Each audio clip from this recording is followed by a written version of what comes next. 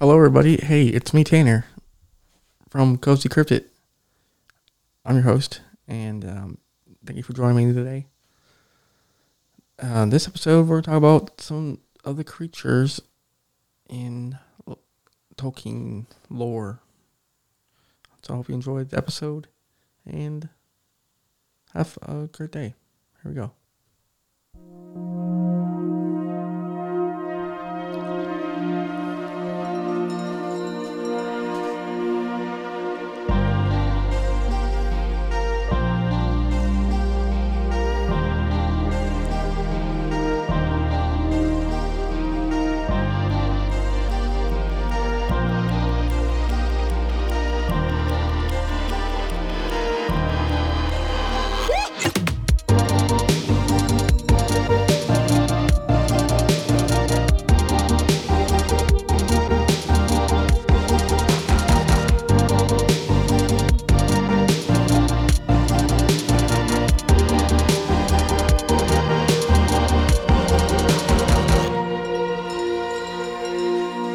Alrighty. Are you guys ready for all you Tolkien fans out there? Are you guys ready for this episode? Hope you enjoy it and share it with your friends and family members. First up, we got the Ainur, also known as the Holy Ones. They were being encompassed both the Valar and the Maiar. They were the first and mightiest beings created by Eru Ilúvatar long before the beginning of the world. They were primordial spirits who existed with Ilúvatar, and with him created the world through the music of the Ainur. After the creation of Arda, made the Ainur descended into it to guide and order its growth. Of these were 15 more powerful than the rest. 14 of these great Ainur became known as the Valar, or powers of Arda. The 15th, Melkor, turned aside from the path and became the first Dark Lord. The 15th, became the Dark Lord. The many lesser Ainur that occupied the Valar and Ardor are known as Maiar. The Ainur were the offspring of Ilúvatar's thought, and each were given understanding only of that part of the mind of Ilúvatar from which he or she came. The exception of this was Melkor, a brother and spirit to Manwë, who later became the Lord of the Valar, and he was given some of the parts from which the others had come. But for all his gifts, he did not know the full mind of Eorl. Melkor and Manwë were the most powerful of the Ainur. Ainur were kindled with a flame and perishable, which can be taken to mean that they were granted free will by the Creator. Ilúvatar instructed them in the arts of music until he brought them together to make the music of Ainur, the great song that created the vision of Ilúvatar and ultimately the great world, the real world. In the beginning of the music, the Ainur were all in harmony and Eru and one another, but Melkor turned aside to his own pride, seeking power for himself and attempting successfully to bring discord to great music. He later led many of the Maiar astray. Through the music of Ainur, Ilúvatar created a vision of the world. He showed it to the Ainur and explained much of its nature and destiny to them. The Ainur therefore have much knowledge of the world, but are not themselves omniscient. Ilúvatar then granted the world true being by declaring Ea, causing these visions to come into being. Melkor and many of the others, mighty Ainur, desired to send into it and form it in readiness for coming of the children of Ilúdar, that is, elves and men. Upon descending into the world, the Ainur became known as the Valar and the Maiar. Those Ainur entered the world and chose to live in it at its beginning and remain bound to it until its end. Melkor was eventually thrown into the void by others. He is prophesied to return for the end in the Dagor Dagorrath, the final battle. Little is known of the ultimate future of the Ainur, even by themselves, but it is said that after the great battle of the end of the world, there will be a second, even greater music and with the children of Ilúvatar. Among many Ainur who entered the world long ago, there was one of the order of the Melior named Melian. Alone of all the Anyor, she wedded one of the children of Iltor, King Ulu, Thingol of Dorath, and wove the girdle of Melian that protected Doriath for many centuries. Through her, an essence of the Anyor entered the bloodlines of the elves and men, passed down through generations after generation, and was still present at the time of the War of the Ring. Elrond was Melian's great-great-grandson, and Aragorn, too, was her descendant, though through many more generations than Elrond. Aragorn is a Kingon, word originating from Beleriand and means holy ones. It appears to come from the word Aenon, meaning holy, although the origin of the second element, is less clear. It is possible there is a link between the word Anyar and the word Eru, and the first element, means one, though this may not be true as there is no further elaboration on this. There's pretty interesting. So the Anyar were basically like the angels and stuff. So the Valor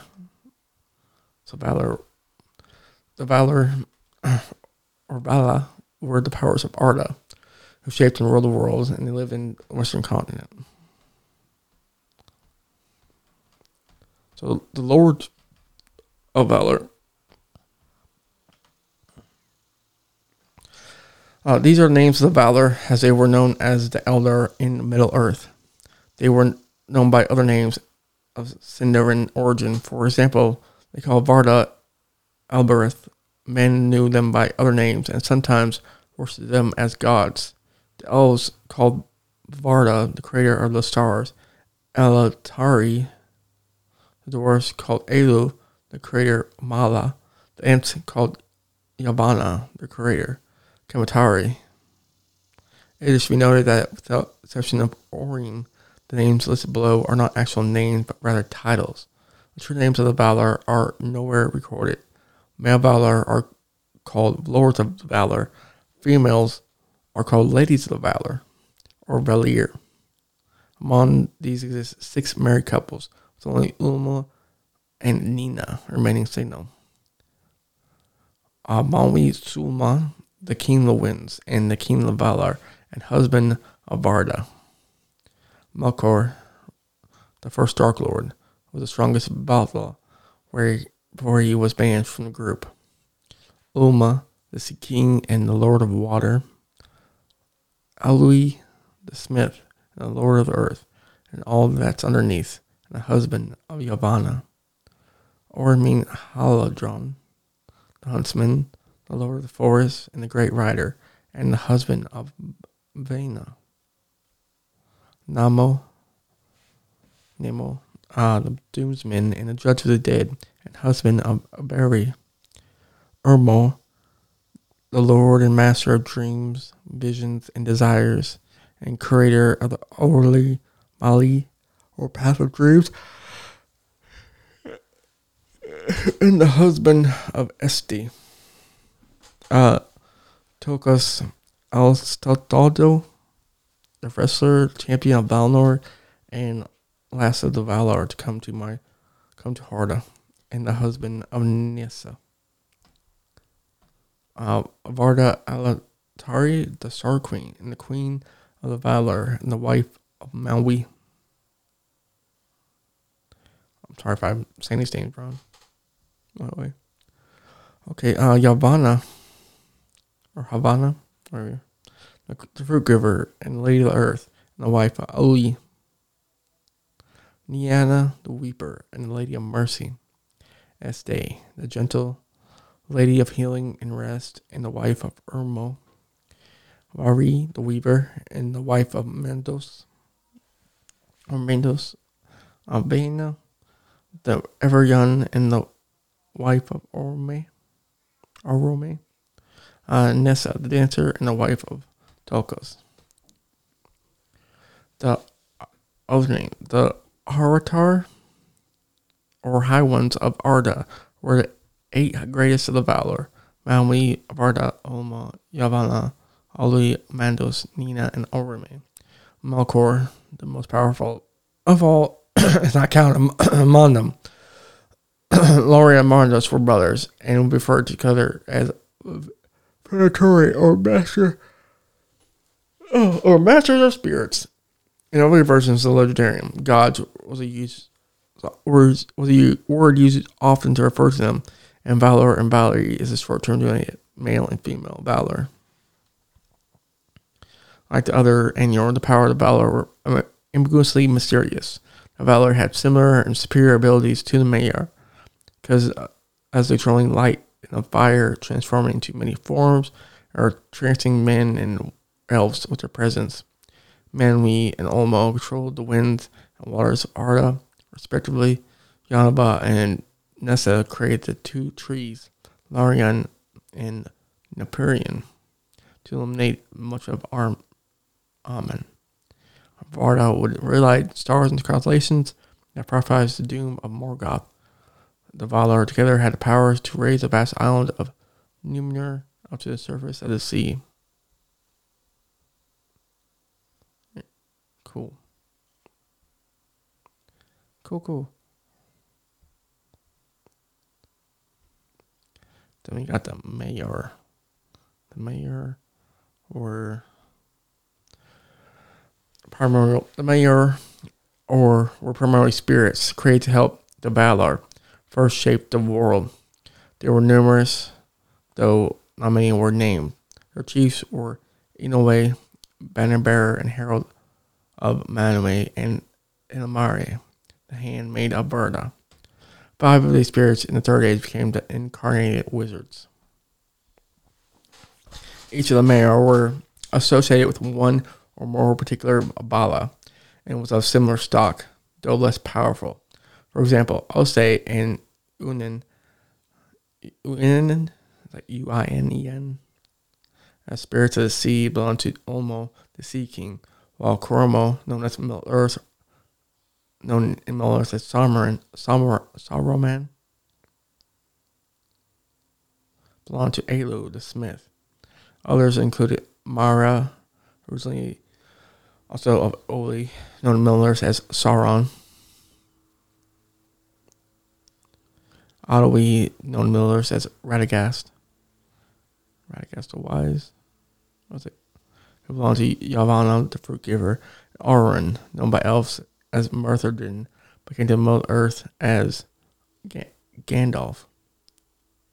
Olorin, who belonged to Manwë, the Wind King, and Barda, the Star Queen. Galdos ways took him often to the house of Nina, the Weeper. From her he learned pity and patience, which perhaps aided him in his struggles to unite the free peoples of Middle-earth against the power of Sauron. So Sauron is a Maiar. Sauron, Gandalf, and Sauron. The Saruman, they're all Maiar. Okay, which perhaps aided him. Okay, Altar and Paladome, they're known as the Blue Wizards, traveled to the east, never returning to the west. Their fate is unknown. The Balrogs were corrupted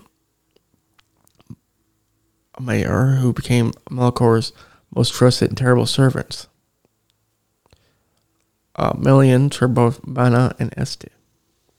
The sun and moon were also appointed by Maiar Aaron, a spirit of fire, uncorrupted by Melkor. Was chosen for her radiant beauty and fiery devotion to the workings of Valar. Was selected to guide the sun while Tilion, a hunter in the company of Ormin, was chosen to steer the moon. Cool. Maiar, like Valar, did not array themselves in a fixed form, but could freely change shape. Orlin or Gandalf walked among these people of Middle-earth in an uncertain form for many years, before being sent on the errand of the Valar as one of the Astari. Like the Valar, however, this power could be lost when abused. Following the dark trails blazed by Melkor, Sauron took upon the form of and remained the Dark Lord in the Second Age. and yet Maiar retained their immorality.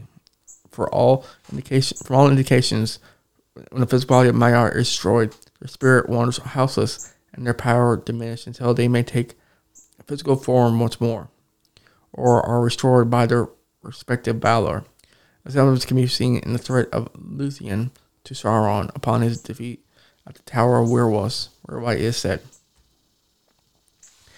ere Sauron's spirit left its dark house, Luthien came to him and said that he should be stripped of his raiment of flesh, and his ghost sent quaking back to Morgoth.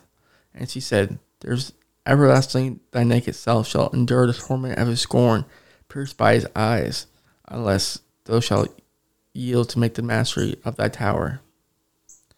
A further example includes the resurrection of Gandalf after he and the Balrog of Moria were both slain, one by the other, on the mountain peak of Zerek-Zegil. Naked, I was sent back for a brief time until my task is done, and naked I lay upon the mountain top. There I lay staring upward, while the stars wheeled over, and each day was as long as a life age of the earth. It is not clear how or what restored Gandalf, though it can be inferred that Manwë played some role. It was Manwë that sent the Asteri on their errands to check the power of Sauron in Middle-earth. Therefore, by Gandalf declaring that he was sent back until his task is done, indicates some level of Manwë's involvement, or as argued by some, it was a direct intervention of Eru Ilúvatar that brought Gandalf's return.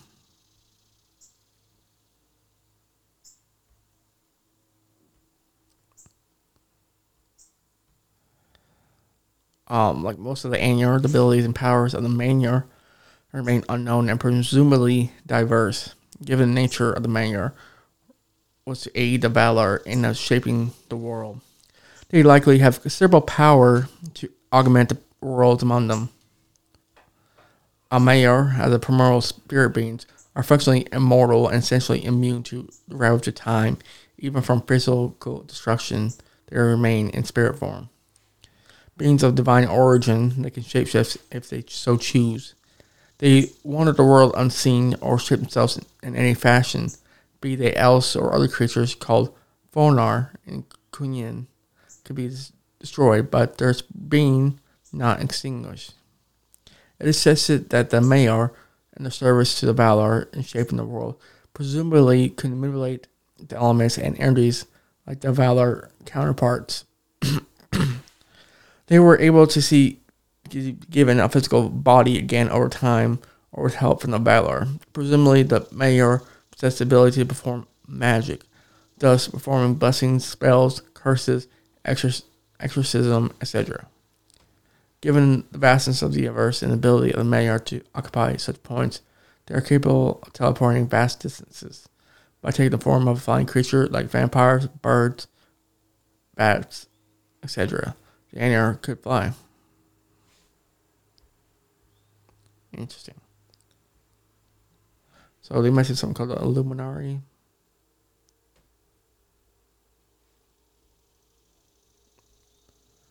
If I can find it.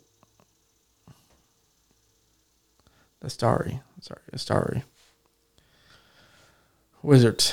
The Wizards are still known as the Astari or Harren Astarion. Order of the Wizards were 5 Maiar spirits sent to Middle-earth while embodied as old men to aid the free peoples against the threat of Sauron. In the underlying lands around TA 1000, Manwë, leader of Ainur and king of the Valar and Arda, learned that the Dark Lord Morgoth, most loyal lieutenant Sauron, was returning to power. He then summoned a council which concluded that the Valar were to send 3 messengers to Middle-earth to protect the free peoples and reassured them that the Valar had not forgotten them. Only 2 Maiar came. Curumo, a lair named Saruman, sent by Alui, and Alatar, sent by Oromi, Manwë, summoned by Olorin, later named Gandalf. Asking if he would go as the third messenger, Olorin claimed that he was too weak and that he feared Sauron. However, Maui said that was all the more reason to go, and he commanded him to go. Whereupon Barda said, "Not as a third." Yavanna asked Kurama to take Alvi, also later named Radagast, and Morthar took Romastamo Palando as a friend. They were forbidden to dominate the free peoples of Middle Earth or to match Sauron's power with power. As if they devastated from their appointed tasks, their powers and memory of Valinor would begin to wane.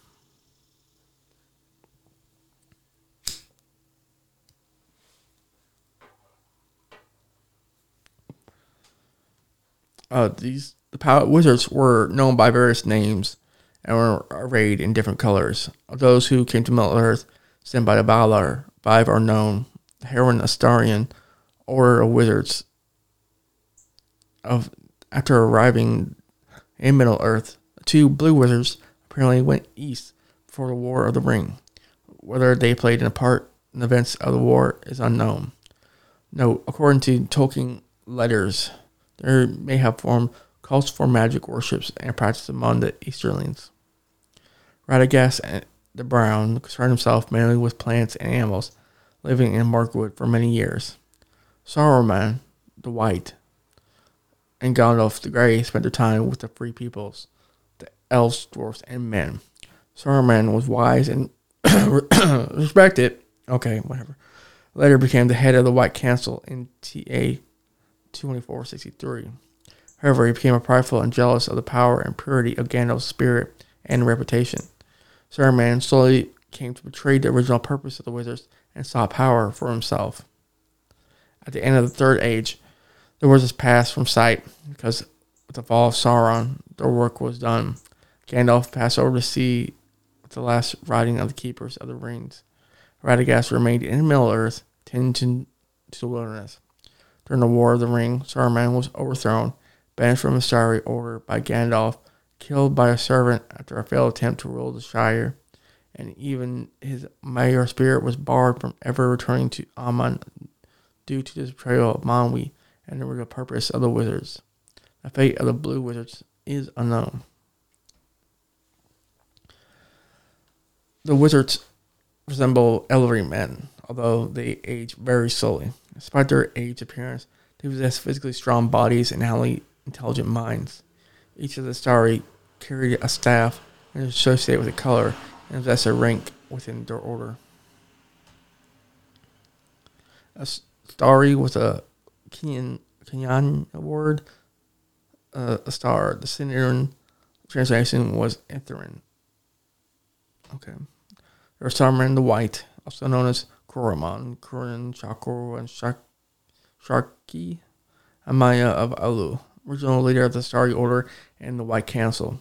After his corruption by Sauron, he remained himself Saruman the Many-Colored, cast out from both the White Council and the Starry by a resurrected Gandalf, ultimately killed by Grima Wormtongue following the battles of Bywater. Gandalf the Grey, also known as Olorin, Durkin, and Inconus Amaya of Maui and Barda, after he was killed by a Balrog.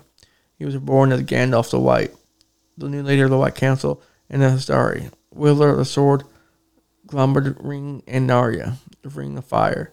Successfully in his mission to defeat Sauron, he returned to Valinor at the end of the Third Age. Radagast the Brown, also known as Aludin, Amaya of Yavanna, a lover of nature who mostly avoided participating in the War of the Ring. The Blue Wizards, also known as the Aetherruin, both Maya of Orming, traveled to distant east of Middle Earth. Little is known about them, and their fates are unknown. Sumerian.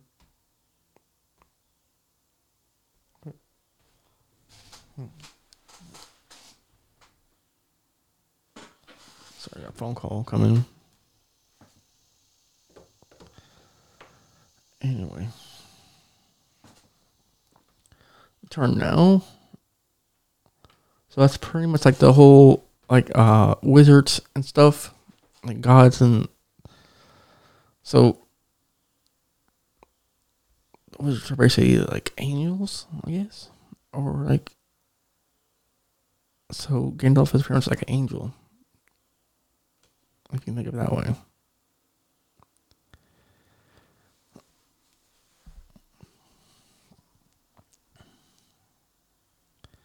But let's continue on with some more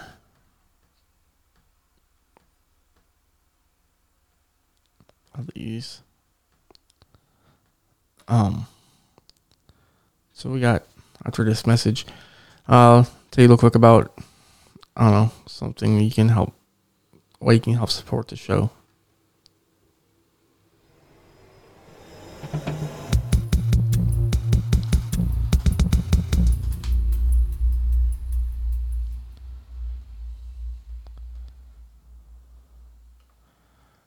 All right, simple thing you gotta do is if you want some cool clothes, let's go over to bruteimpact.com.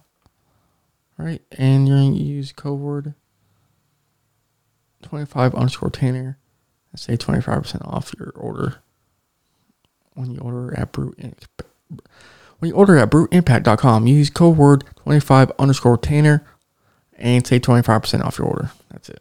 Thank you.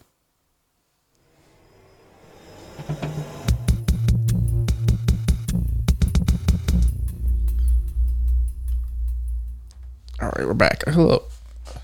Okay, let's talk about dwarves.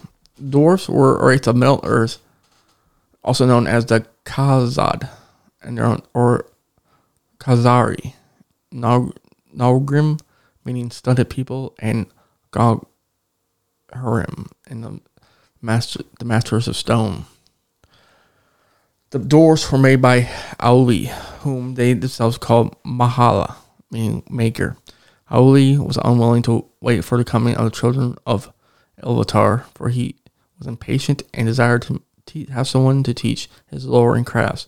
Therefore, he made the first 7 fathers of the dwarves, in secret in hall under the mountains of Middle Earth. It was, however, not with Auli's power to create life. After being reprimanded by Ilúvatar and realizing his error, Auli offered his creations to his father to do with as he would, including their destruction. Even as the author was made, Ilúvatar accepted and gave dwarfs a life of their own. So Auli picked up a great hammer to smite the 7 fathers and destroy his presumptions creations. They shrank back in fear and begged for mercy. Ilúvatar was, however, not willing to suffer the dwarfs should come before the firstborn, and he decreed that the 7 fathers should sleep underground and should not come forth until the firstborn have awakened. After a century after the elves awakened, the 7 fathers of the dwarves were aroused. Of those 7, only the name of one is known, Durin the First, who was called the Deathless. Each one of his 7 fathers became a king of his own clan, and each built his own great hall. 3 major holds are known to have been built in this period. Belgos and Nongron were built in the Blue Mountains, and the dwarves of these holds formed alliances with the Noldor and fought in the wars. Durin the First, on the other hand, wandered into a vale in the Misty Mountains. He named Alzalbar in a still pool in the vale. He saw a reflection of himself, the crown of 7 stars. Ever after, the constellation of stars that the elves called Valakserka was called by the dwarfs Durin's crown, and was seen reflected in the water at any time of day.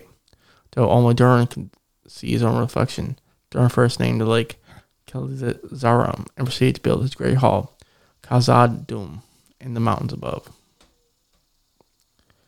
In the First Age, the dwarves made alliances with the elves, and both prospered from trade. Dwarves from Belgos invented the famous dwarf mail of linked rings and fashioned the finest steel the world has ever seen. They also constructed the halls of Thingol, Mengroth, and were rewarded by the Pearl Nymphalos. They fought alongside elves and men and participated in some of the major battles of the First Age, including the first battle of Baleriand, and then the nearest Arwendiad, in which the dwarves of Belgos won great renown for being the only ones able to stand against the dragon Clauron, for which is their custom moreover to wear great masks in battle hideouts to look upon, which set up them good steed against dragons. And besides, they were naturally able to resist fire better than else or men. In that battle, Azogel, the lord of the Belgos, was killed by Garin, who crawled over him. Before dying, Dwarf stabbed at the dragon's belly with his knife and pricked him so deep that he fled back to Angband, whatever. Oh, sorry, I'm like butchering. So, dwarves of Norgren were famous for the craftsmen and other weapons. Most notably against their smiths was Telkar. Dwarves from Nogron, crafted necklace of Nalaglamir and Thingol, requested dwarfsmiths from Nograd to set a Cimarron into the necklace, and thus were to unite the greatest works of elves and dwarves. Those dwarf smiths were driven mad by gold lust, however, and murdered Thingol and stole the necklace and the stone, denying the better rivalry between dwarves and elves that raged between the two races until the end of the Third Age. The elves of Dorith pursued the smiths to their death and reclaimed Nalgolomir, but two of the slayers of Thingol escaped from the pursuit, and in Nalgrad told how dwarves were slain by command of the elven king, who thus would cheat them of their just reward. The dwarves of Nalgrad lamented the death of their kin and their great craftsmen, and took thought of vengeance. Though dwarves and Belgos tried to dissuade them from their purpose, the dwarves of Nalgrad invaded Doriath, and after a hard battle in the 1,000 caves, the dwarves of Nalgrad were victorious and took Nalgolomir and the Cimarron. On their return journey to the Blue Mountains, however, the dwarves of Nalgrad were assailed by a company that included Baron, his son Dior, and many green elves of Ossurin. Many of the dwarves were slain, and Baron himself slew the lord of Nalgrad and wrestled from him Nicholas Nalgolomir. Some of the dwarves escaped from the battle, but they were ambushed in the slopes beneath Mount Dome by the shepherds of the trees. Some stories from the First Age tell of petty dwarves who were called Nogith Nimbin, though those were elves exiled from their homes during the Peace of Arda, and were the first dwarves to enter Beleriand.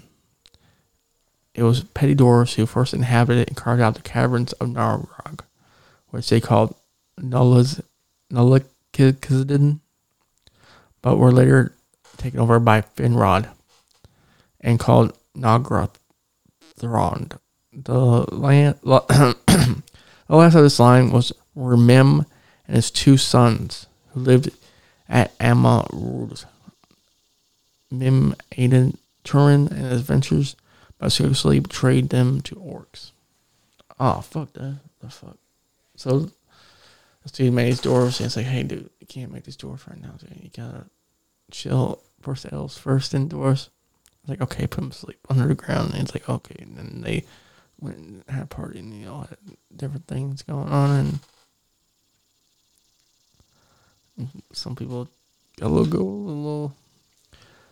After our First Age, most tales telling of dwarves are about the dwarves of the line of Durin, who are commonly called Durin's folk, or Longbeards. Durin the First enjoyed a very long life and lived through most of the First Age. Every now and then, though, the following ages, a dwarf was born of this line that was so alike to Durin that he was cured to be Durin reborn. Prophecy told that Durin would be reborn 7 times, and the coming of Durin the seventh would mark the decline of the dwarves. Durin the second was born in the Second Age. It's not known exactly when, but he was in power when the smith Narvi built the west gate of Khazad-dûm in the year 750. His reign was an era of great prosperity, in which the halls of Khazad-dûm was greatly expanded, and northern elves of Linden moved into a region to trade with the dwarves for mithril. Population boomed because many refugees from Belgos and Novigrad were destroyed at the end of the First Age, moved to Khazad-dûm.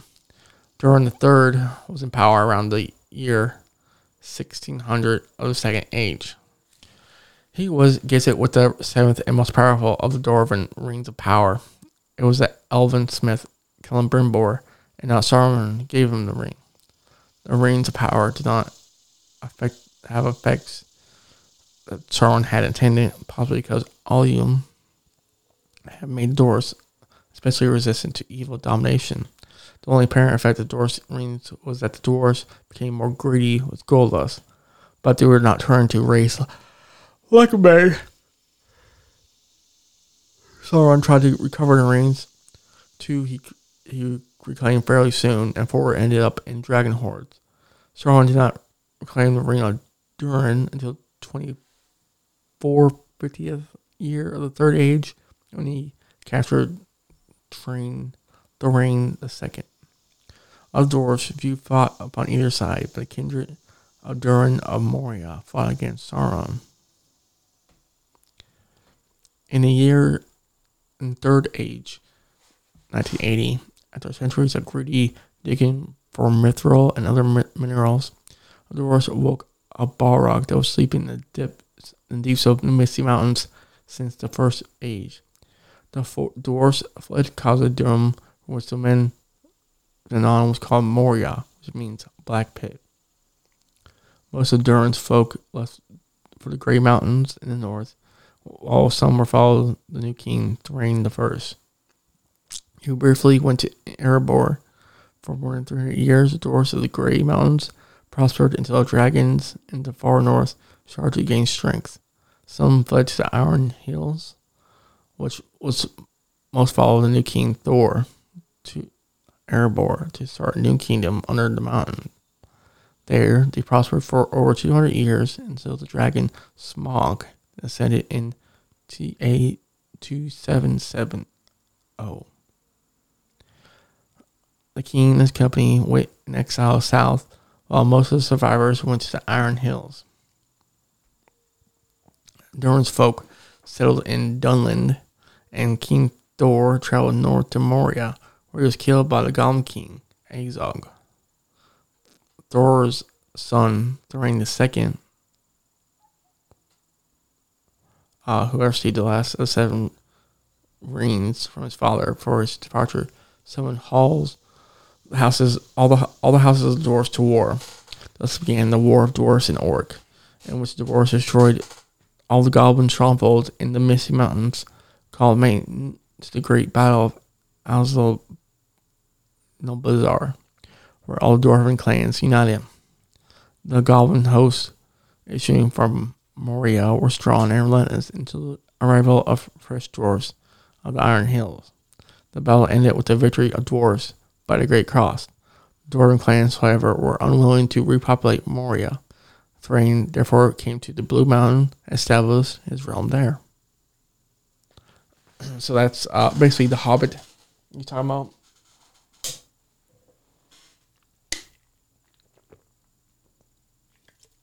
Right.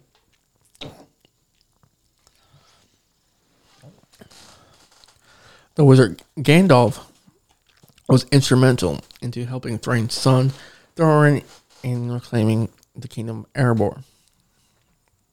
Thorin gathered around him 12 dwarves, mostly from his own line, and were joined by Gandalf and Bilbo Baggins.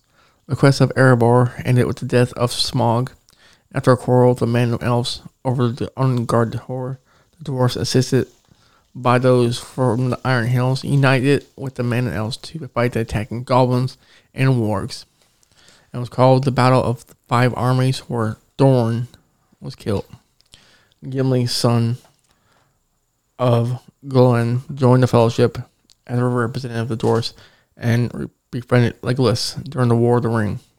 At the Battle of the Pelennor Fields, a force of Longbeards and men of Dale held the Lonely Mountain in a single siege against an army of Easterlings who had taken all of Brad's land, leaving only the capital city of Dale. The dwarves and men of Dale stood for 3 days against the Easterlings, and once the news of Sauron's death spread to the Lonely Mountain, the Easterlings retreated. During the Fourth Age, which began after the destruction of Mordor and Sauron, dwarves and men reforged their friendship. Dain was killed during the War of the Rings and was succeeded by his son Thorin III Stonehelm, who ruled over into the Fourth Age. During this time, dwarves from the Lonely Mountain helped rebuild cities in Gondor and the fortress of the Hornburg, and some sent to the newly established dwarven realm of the Glittering Caves, where Gimli was lord. Right on, Gimli. Dude, Gimli's the best. My alarm went out. Oh my.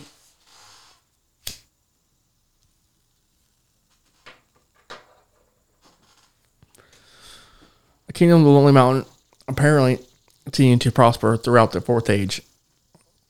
Subsequently, Gimli went on many undocumented travels with his friend Legolas. It is rumored that in FO 120, Gimli and Legolas boarded a ship that sailed down the river Anduin, and they sailed to Valinor. Gimli was thus the only dwarf to ever permit it to cross to the Undying Lands. During the Seventh, retook Moria and brought Khazad Dûm back to its original splendor, and the Longbeards lived there till the world grew old and the days of Durin's race ended. When Aulia created the dwarves, he had only a vague idea of what the children of Ilútor should look like because of the threat of Morgoth over the world. Egil made them very strong, both in body and character.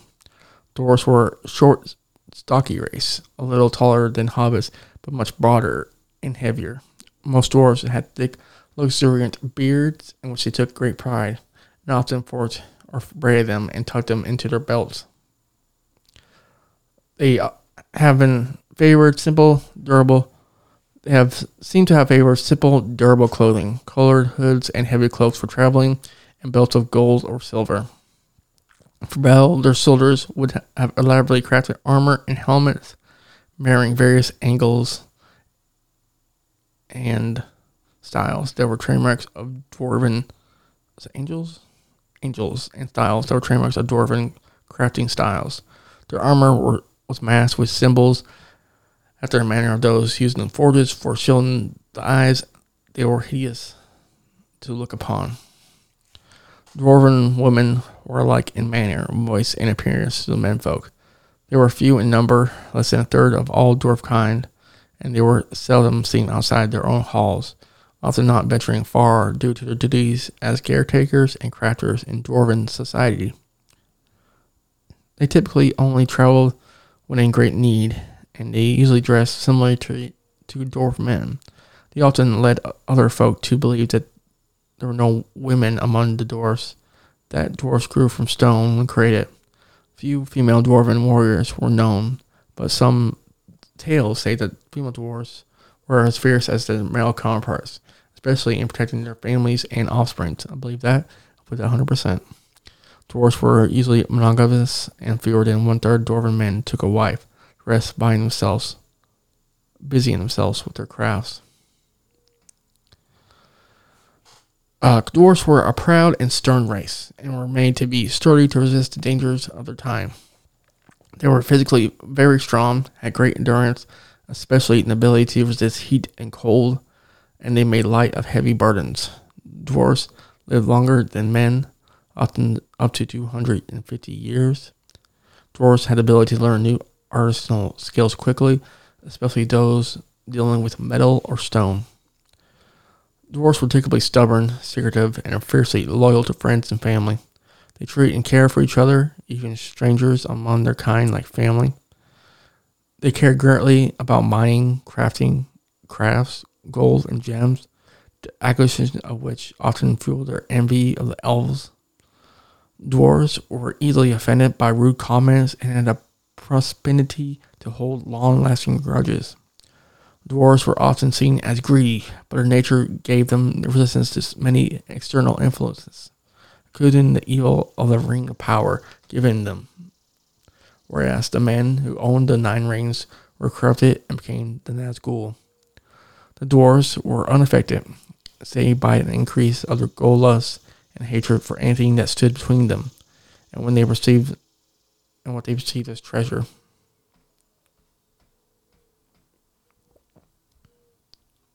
It's awesome. Where was that? Dwarves were taught special skills by the Vala Ali and spent most of their time crafting, smithing, and mining in their massive underground cities. Dwarves were some of the greatest miners ever to exist in Middle Earth.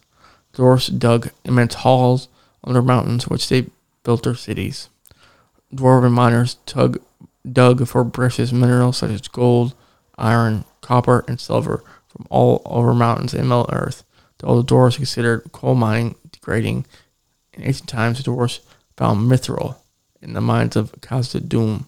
While mining beneath the lonely mountains, they discovered the Arkenstone at the heart of the mountain. They're also capable masons and smiths. Dwarven smithing skills were said to be rivaled only by those of the elves, and their masonry creations were bested by none. The skills of the dwarves were unmatched. They crafted objects of such great beauty, diamond, emerald, ruby, and sapphire. Everything dwarven was beautifully crafted and intricate. They crafted many famed weapons, armors, and items of art and beauty, among them Narasil, the sword of Eladrin, the dragon helm of Doran Loman, and the necklace of Naglamir. Dwarven armies were vast and powerful, and possessed vast legions of soldiers, cavalries, and siege weapons, and their soldiers were equipped with powerful weapons, armors, and tools for battle. Many different weapons were utilized by the soldiers, such as swords, axes, throwing knives, and warhammers. They had a knack for starting a fire anywhere out of almost anything. Although they knew how, dwarves did not farm or herd often, as they preferred to spend their time underground mining and crafting. They rather traded crafting items with men and elves in exchange for food.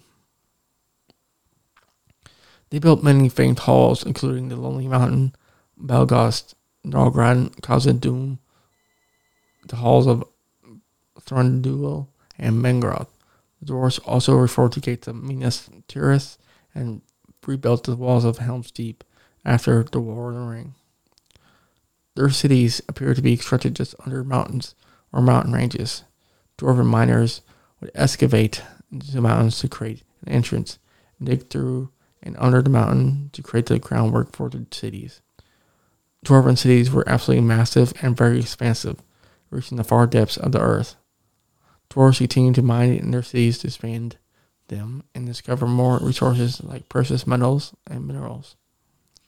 Dwarven cities throughout the mountains ranges stretched up, down, and side to side in the massive caverns beneath the surface, but it was largely unknown how cities were structured and sectioned off. In Khazad-dûm, there was a section of the city known as the Chamber of Malzabul, also known as the Chamber of Records. There were also sections of the city mentioned in the Book of Malzabul, such as the First Hall, Second Hall, Third Deep, 21st Hall, and the North End. The beauty of the dwarf cities was legend. One stronghold, Erebor, located in the Lonely Mountains, had its wealth coming from precious gems hewn from rock and great seams of gold running like rivers through stone. A name for where the dwarves were located was Furinargian, which means dwarf dwelling in the common tongue.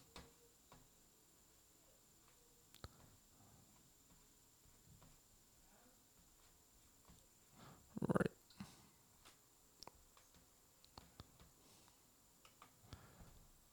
Right. elves. Elves. Uh, the elves who call themselves the Kinding and who in lore are commonly called as the Aldar, were the first and eldest of the children of the Ilúvatar, and are considered to be the fairest and wisest of any race of Arda given sapiens. Some known afterwards as the Kalokindin were brought by the Valar from Middle-earth to Valinor across the sea, where they were taught by the Ainur. But after the Silmarils were stolen by Melkor, some of the elves returned to Middle-earth, where they remained until the end of the Third Age. Elves were not subject to age and were immune to illness. They could be killed only in violence or by extreme despair. The firstborn of the Eldor, children of Eldor, were conceived by Eru alone, and the third theme of Ainulade. They are the eldest and noblest of the speaking races of Middle-earth. They awoke at Colivrian, the water of awakening, in the far east of Middle-earth, in the starlight of the sleep of Yavanna. As the sun and moon had yet to be created, the first elves to awake there were three pairs: Eamon the first and his wife, Eamatata and Tati, and Enel third and Enel. According to legend, Eamon, Tata, Enel, and their wives joined up and walked through the forest. They came across 9 and 12 pairs of elves, and each patriarch claimed the pairs as his folk.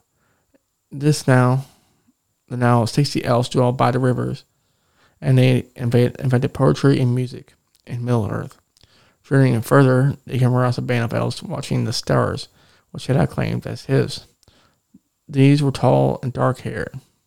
The father of most of the Noldor. The 96 elves now invented many new words. Continuing the journey, they found 24 pairs of elves, singing without language, and Anil added them to his people. They were the ancestors of both the Lindar, or seniors called Teleri. They found no more elves. Edmund's people, the smallest group, were the ancestors of the Vanir. All in all, they numbered 144. Because all elves had been found in groups of 12, 12 becomes the base number, and 144 their highest number for a long time. None of the later elves' language had a common name for a greater number. At first, the elves sang with grace and merriment without speech, but soon they developed speech and spoke with words. Soon, the first name for themselves was Kiandin, the ones who speak with voices. So